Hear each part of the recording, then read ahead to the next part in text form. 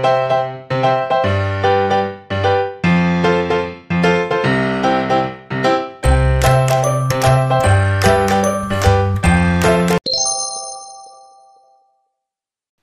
to you from our living rooms, it's the Region 20 Tots to Teens podcast. I'm Sam Gonzalez. And I'm Sarah Ford. And we're here to share with you some really inspiring things that we're seeing that Region 20 teachers are creating through their distance learning during COVID-19.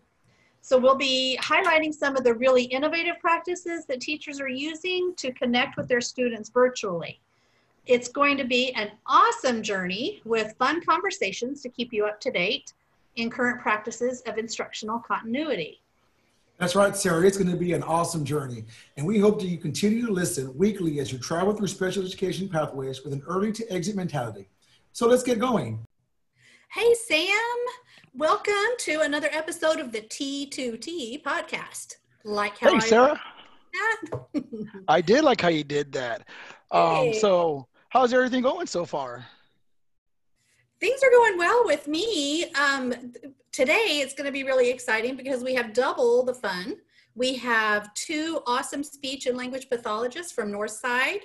And we also have our very own Lisa Kirby joining us. So welcome back, Lisa.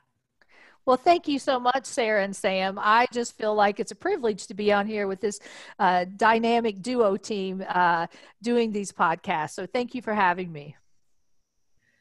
Well, so let's get going. Sam and Lisa, we have today, our guests are Danielle Corti and Kat Flores from Northside. Welcome, ladies. Before we get started, and Kat, you can go first. Just how's the transition been to with the COVID, with going to home and continuing the services? I feel like for me, it's been pretty much how everyone I talked to, it's been like this across the board. We all were just thrown into this with no warning whatsoever.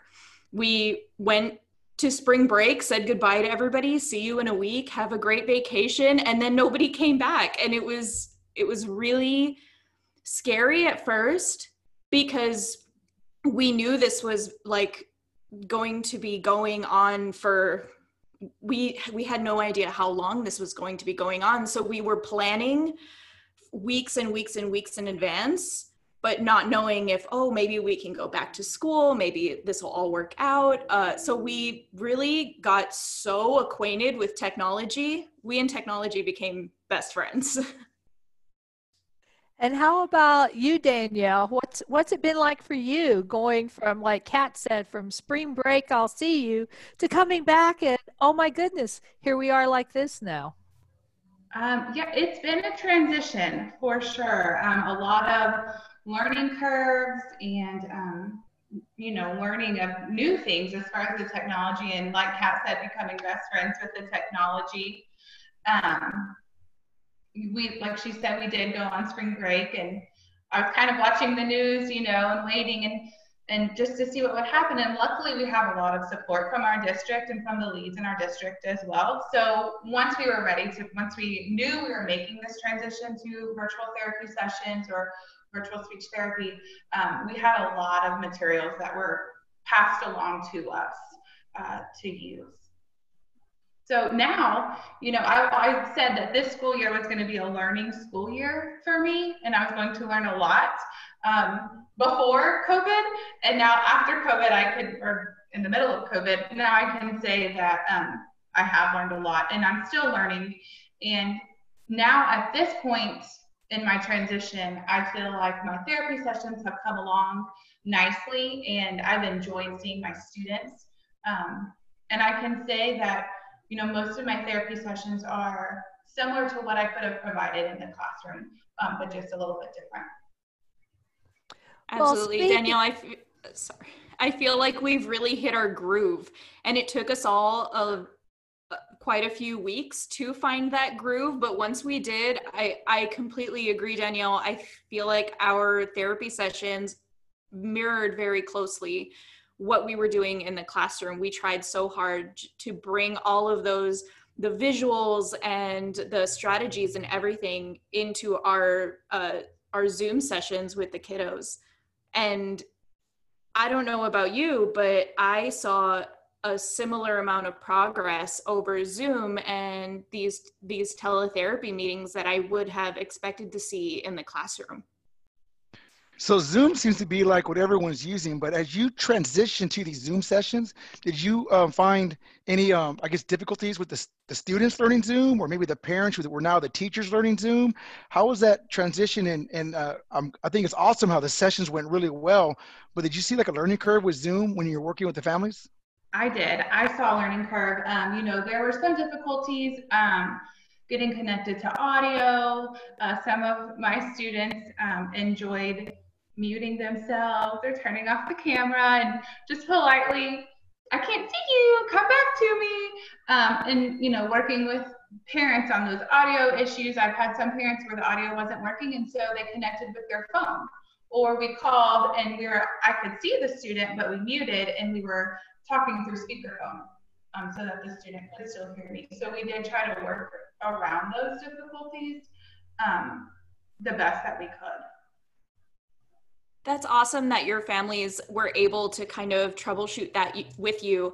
I feel like the first week and a half or so of all of my Zoom sessions it was almost like a tutorial. Like, okay, on the bottom left-hand side of your screen, you will see a microphone and a video with a red line through it. I've already memorized the whole script. But also doing like Screencastify was a great app for recording your screen and making tutorials that way. So I did share that with a lot of parents who were having more difficulty. So for that, and also for Google Classroom and Seesaw, which are other distance learning apps that we were using Screencastify really did help them access all of those materials that we were sharing. So ladies, for a session, y'all have talked about your therapy sessions being on Zoom and using all these other formats. Tell us what a session with a student might look like or sound like, you know, on a Zoom session. So what are some of the things you might do with the student during these teletherapy sessions?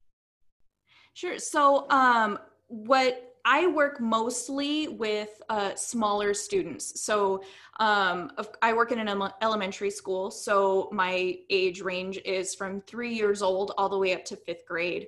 But the majority of the students who were participating very regularly in our Zoom sessions were my 3 and 4-year-olds, which incidentally, it's probably the most difficult to keep engaged in that platform. So one of the things that I did as soon as I learned that we were moving towards a teletherapy model is I went into my classroom and I took pictures of all of my schedules and visuals that I would use in my classroom. And then I would use that as my virtual background. That way they were able to see the full schedule that they were very familiar with, and then follow that along. So they were still able to follow the same format of a session while doing it in a completely different way. That's a great idea, taking pictures of your classroom and using it as the virtual background. I bet you that was probably had the kids more comfortable too in seeing that. That's awesome. That you did that. That's really, really, really cool. I know I'm a fan of virtual backgrounds. I think they're funny and amazing. So that's awesome. How about you, Danielle? Anything you can talk about with your sessions? Yes, so I used virtual backgrounds too. I really like the way Kat was using hers. I didn't think about using pictures of my classroom or pictures of the schedule, so I like that. I'm going to incorporate that. But some things that I've done in therapy sessions, I have used the virtual background, and like we went on a virtual zoo trip. So I had pictures of zoo animals, and we would move through the zoo, we would walk through the zoo, and I found that I could hit a lot of targets with that, and the children were very engaged. They wanted to see what was coming next. And I included some funny pictures in there too, of a hippo eating a birthday cake, a hippo getting her teeth brushed. So using virtual backgrounds in that manner. I also tried to do, I work with younger children up to 5th grade as well. And so a lot of times with the younger kids, they wanted to show me their house and what they have. So we did a scavenger hunt so they could go and find things in their house and bring it back to me and show me. So those are some things that I've done. Well, it really sounds like the power of visuals is something that is very apparent with that, and really keying in on the interest of the student, of the kiddos. So it's great to hear that those things that we typically do in the classroom or in the speech therapy session are translating. Y'all found a successful way to transition that over. That's awesome. So you've talked about the virtual backgrounds, which are absolutely fabulous to talk about. And I know with working with kids, one of the things is keeping them engaged in learning. So what are some of the other tools that you've used to get them actively engaged in their speech teletherapy? Sure. So one of the things that I used was, going back to something that Danielle said, our department, our speech department in Northside has been amazing in providing us with resources and subscriptions to use. So we had access to websites like Ultimate SLP, which is pretty much a virtual board game with sound effects and picture cards, and the kids can pick their own game piece. It's really phenomenal. That's only one of the resources that they allowed us access to. That, as well as for some of the younger students, Vooks right now, which is VOOKS, for teachers, and I don't think this was COVID specific, for teachers has a year-long subscription that's free. So a lot of my students, because we do so many literacy activities, we would watch our video, or I would assign them a book to watch, and then all of the activities that we would do would center around that book. So they were able to make those connections. And it's pretty much to them just like watching a YouTube video, which is something they're all very familiar with. Oh, that sounds super exciting. Anything that's interactive and it's on a game-based format, I think kids just love that. So what about you, Danielle? Are there any other resources that you incorporated into your lessons? So I also use Ultimate SLP, and like Kat said, the kids just love it. And they like to have that control a little bit too. What I also used was Boom Cards. And that is, I don't know if you guys have heard of Boom Cards. I have not. No. So what are Boom Cards? I just think of like, here comes the boom. They're interactive flashcards. Through COVID, there was a COVID special, and we received free access to it. And they're just interactive cards that the students can manipulate. So there were some for pronouns or for specific speech sounds, and I could share my screen with the student, and if they had access to a mouse, they could make selections with using the Boom card that way, and it would give a little ding if they got it right, and it would give them multiple times to practice too. And so the cards are virtual? They are. Oh, okay. They're like virtual flashcards. Mm-hmm. And then, well, some are virtual flashcards, and then some are just little screens that you scroll through. I know my description of it is not doing it justice. It is great. Well, and one of the other things that's really awesome about those Boom cards is, even if it is just almost a slideshow of either rules or picture cards, it has that little ding in it, which keeps the kids engaged, because they associate that ding with, oh, I did something right, even if what they're doing right is just paying attention, which is all we want from them right now. And they can be assigned like for homework or for extra practice, if you will. So they can do those on their own without us in front of them for extra practice. It's just amazing how that immediate feedback really keeps kids engaged, because it really is kind of just like they're playing the games they play on the computer. It's telling them, you did something right, so keep going. So immediate feedback is important. Kat, you mentioned at the beginning of this interview when we started, you were talking a little bit about progress of students. So how are you keeping progress and knowing if your students are making progress or if they're falling a little bit behind? What are you doing to keep progress? It's been very difficult, because especially through Zoom, So we as speech pathologists, we work in a lot of different kinds of communication. So some of the things that we work on are language development, sentence structure. Sometimes we're working on stuttering or speech sounds. Through Zoom and through technology, sometimes there are glitches in internet access, and there's a little bit of delay in feedback, or maybe there's extra sound feedback. So it's sometimes very difficult. With a lot of my students who are working on speech sounds and stuttering, I will say that it's more difficult to say that the data that we've collected is true data. But what I can say is that one of the best parts about this format is that we get to talk to the parents very regularly. Every single time we're meeting with the student, we are also meeting with the parents. So their feedback is what I'm mostly gauging their progress on. And because of that, the parents are so thankful and so excited that they get to see the prompts that we're using, the directions that we're giving, and they're able to use that same language at home. So that one of my parents actually said, it's like they're getting speech therapy all the time and not just when they're with you, because they're using the same language that I'm using. Wow. I never even thought about that. That's amazing. When you look at family engagement has probably quadrupled with this, because like you said, parents aren't, when you're doing face-to-face at school, they're not sitting in class with you.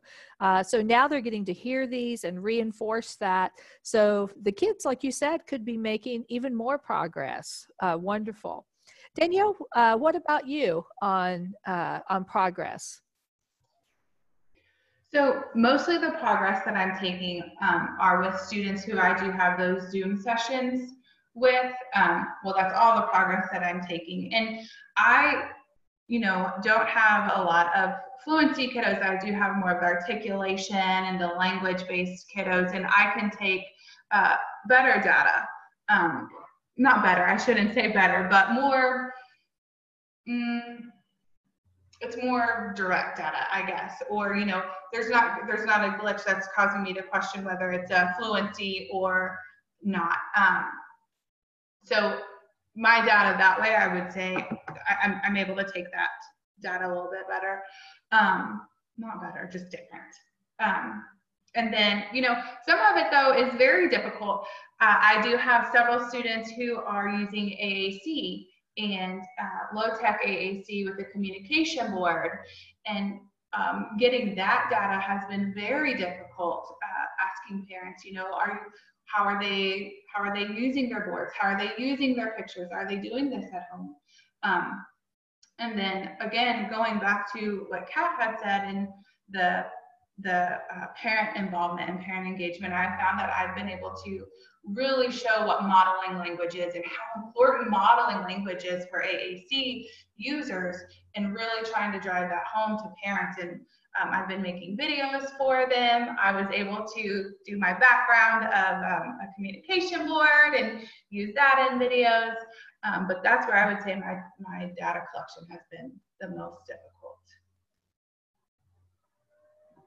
That's awesome. And data collection. I know sometimes it's difficult, sometimes it's easier, but I think the big thing with the data collection is that we're getting it, and that's the important part, because I think that was a lot of concern sometimes with some of the IEP goals, and keeping up with those IEP goals as kids are moving into the next phase. I was just curious though, because I know you guys work with the younger kids, and I think you mentioned 5th grade, and so this might be more of a question for the 5th graders. But hey, the younger kids are pretty smart and pretty intuitive. Also, has any of the kids come up with good ideas of what they've done on their own? And I know you mentioned how with Zoom, how they're turning their cameras off and stuff like that. And I'm just curious, because one of the things that my son did with his accommodations, he has a 504 plan, is he started taking screenshots on his phone and was using it to help him as he went through the work. So have any of your students ever said, hey, miss, I'm doing this and this is working? I haven't seen that necessarily, but I have seen students take ownership of their speech therapy sessions. So signing themselves up for sessions, participating in the sessions without a parent saying, hey, you need to sign up for this. Hey, you need to participate in this. They're doing it all on their own. So, taking responsibility of that. And for us in speech therapy, once they take responsibility of that, you really see that growth and that progress. I've absolutely seen the exact same thing, Danielle. I feel like my fourth and fifth graders especially, it's been so awesome to see them sign up for sessions with it's their email address and not their parents' email. And when they sign on, they are logging in, they are downloading the app, they are on Zoom, they know how to unmute themselves, they know how to start the video. I have seen so much self-advocacy during this time from those students, especially the kiddos who they're able to do all of those things, and they will be able to ask us, hey, I don't understand this assignment that's on Google Classroom, and we'll go through it together. Sometimes that's what speech was, because that is our job. Ultimately, it's to help them access the education, their education, and if wherever they need that help, that's where we should meet them. So I've seen a lot of that. And that's amazing, because that just ties into what we talk about with Tots to Teens, is get the younger kids with that self-advocacy, self-determination, because now that leads into middle school for some of these fifth graders going to sixth grade, where they're going to need that self-advocacy to help them when they come back, if and when everything gets back to normal. But then as they get to high school, and in the world I live in with the older kids with transition, that's exactly what you need to be successful in what you're doing. So that's awesome to hear that. That's amazing. That's a great skill they have to do that and logging on. And I really like they use their own emails. That's really cool that they have that. Yeah, and Sam, just to add to that, I think when this all started with all of us having to do this alternative type of education, I think some of the people that were the most afraid were more the adults than the kids.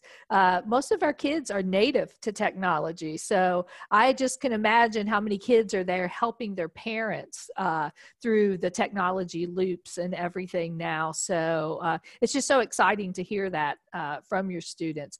Has there been anything in either of your in one of your sessions that has just particularly just popped out to you as a wow moment, like maybe a student you've been working with and they didn't get something, but they got it using teletherapy? Has there been some of those wow moments for you?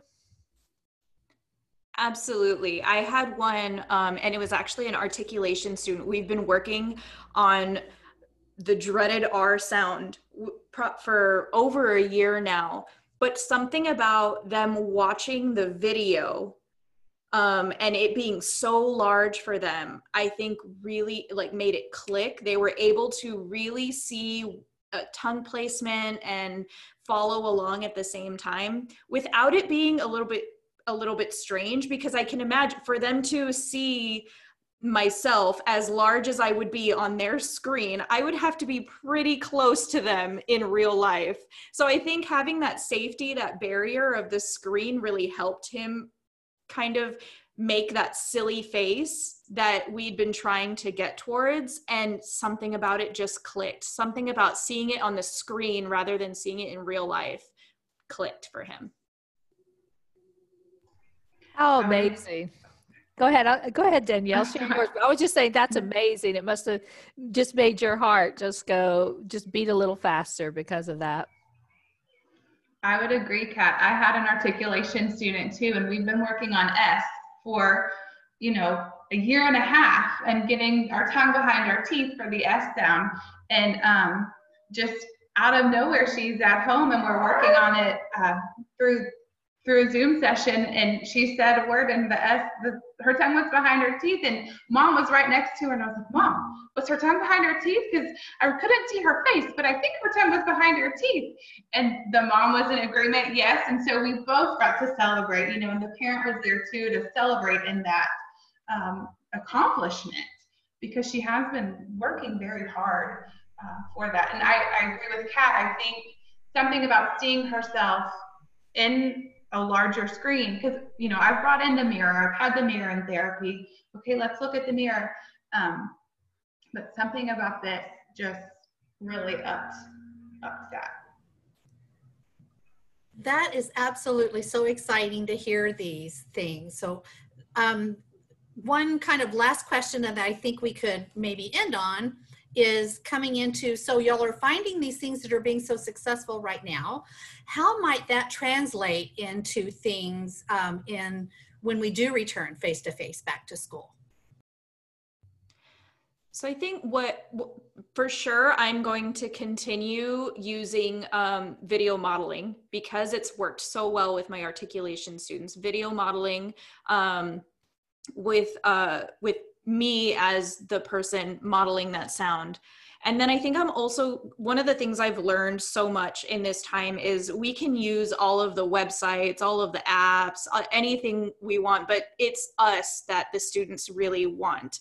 It's us that they really need. So remembering that we're the most important tool in their education, and like no amount of technology can replace that.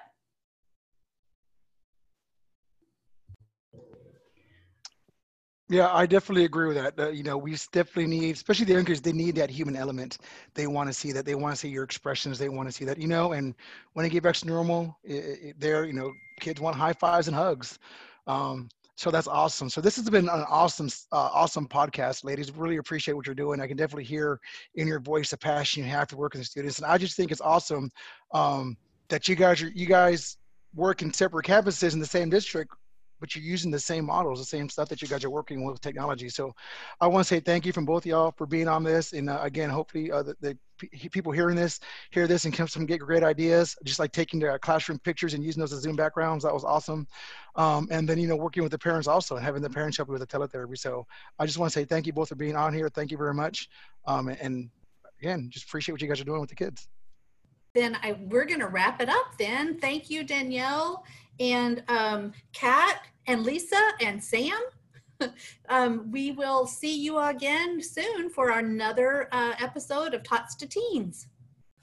Bye. Bye. Thank you for having us. Bye. Yes. Thank you.